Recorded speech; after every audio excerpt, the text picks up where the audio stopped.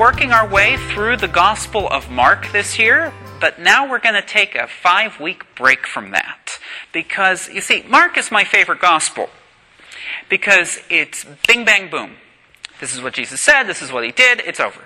Short and sweet, but maybe a little too short for a years-long passage. So that's why we have this 5-week section where we're going to be in John. Now, John is my favorite Gospel. It was the last one written. And as one person says, John writes like Picasso paints. And it can sound really simple, but you can just keep plumbing it for deeper and deeper things. And so we're going to be with this Bread of Life discourse for the next 5 weeks.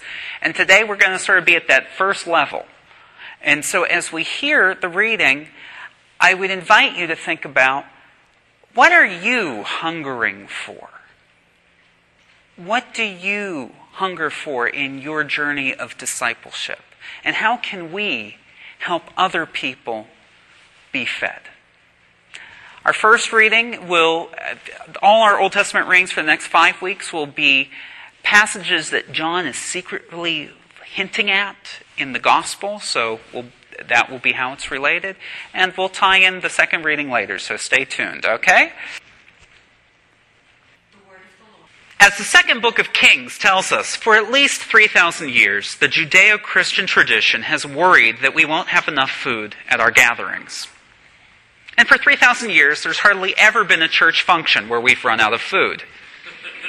2 weeks ago, for example, I was preaching the noon mass at another parish, and they begged me to stay for lunch because the ladies had made too much for a funeral luncheon. I apologized because Father Charlie had specifically charged me the day before with having lunch at Blessed John XXIII to finish off the leftovers we had from our lunch meeting the day before. What's fascinating is that, for the most part, I don't think people judge the success of a parish function by the quantity of the food. Hopefully they're coming for other things, to share in fellowship, to grow in discipleship, to belong. And yet, so many of us who prepare church functions overly concentrate on the quantity of food. We're repeatedly failing the same test that Philip failed in our gospel passage today. The crowds who came to hear Jesus surely desired to be fed, but they didn't leave their villages to eat a meal with Jesus before the Passover feast. They hungered for other things, things that only Jesus could provide for them. When people come to a church function, what are they hungering for? While we have some awesome jambalaya at our Mardi Gras party, I don't think people come primarily for the food. I think some of them hunger for fellowship. Others hunger to grow in Christian discipleship. In our disconnected, independent culture, many people come to church for a sense of belonging. And in many ways, aren't these the things we're supposed to provide as church? The letter to the Ephesians, our second reading, has sometimes been likened to a legal document negotiating the merger of Jews and Greeks into one faith community. It doesn't talk about the food they're going to eat. It urges them to strive, quote, strive to preserve the unity of the Spirit through the bond of peace. On any given weekend here at Blessed John XXIII, there are first-time visitors. We think of it happening, especially in August, with the arrival of new students, staff, and faculty. But people move here or visit here throughout the year. Why are they seeking us out?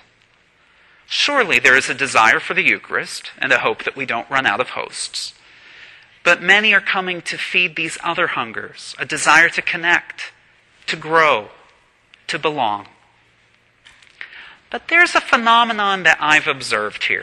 I've seen it at many churches, and maybe it's worse here because of our architecture. But we have a significant number of people who stand throughout all the scripture readings. Is this a sign of their hunger and reverence for the Word of God? No. Can you put up the first slide, please? No, the problem is that they're a few minutes late and they can't find a seat near the bed door. And they're uncomfortable walking forward to the empty seats in the front. And frankly, it's kind of embarrassing to be up here to see dozens of people standing in the back and dozens of chairs up front. So of course, the question is, why don't these people feel comfortable sitting up front? I'm pretty sure you know why. Second slide. Because you apparently don't feel comfortable sitting up front either. See the green? Look around. How many people are sitting in the green? How many people are sitting in the red?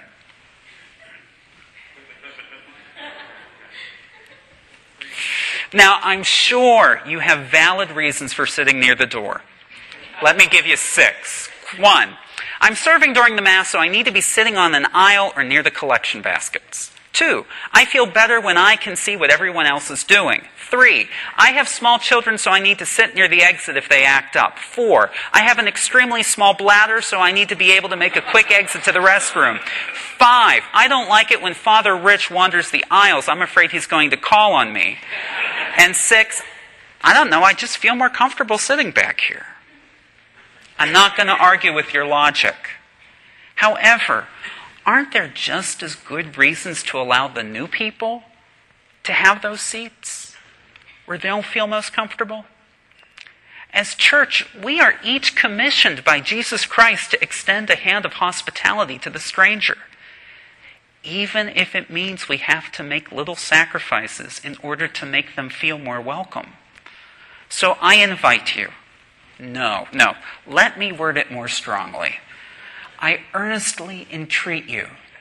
Imagine I was Father Charlie. You know how he does that thing like this? For the next 4 weeks, step outside your comfort zone as we welcome newcomers to campus and we continue to explore the Gospel of John's Bread of Life discourse. Slide 3. Where we would like you to sit for the next 4 weeks. Please try to sit up front so that those joining us for the first time feel more welcome. Now, I won't be here next weekend. And I haven't told Father Charlie what I'm preaching about this weekend. But just think how shocked he'll be next week if you're all sitting in different chairs than usual. And even if you don't like the new seats as much as your old seats, can you try it for the next 4 weeks? In your discomfort, you can take a moment to pray for all people still searching for a place around the table of the Lord.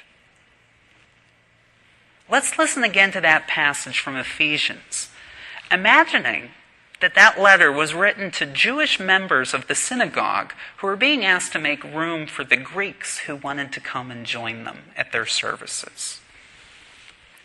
Brothers and sisters, I urge you to live in a manner worthy of the call you have received, with all humility and gentleness, with patience, bearing with one another through love, striving to preserve the unity of the Spirit through the bond of peace. One body and one Spirit, as you were also called to be the one hope of your call, one Lord, one faith, one baptism, one God and Father of all. What do we hunger for when we come to church? And what can we do to make others more comfortable joining us in satiating their hunger here? There's always room for more people.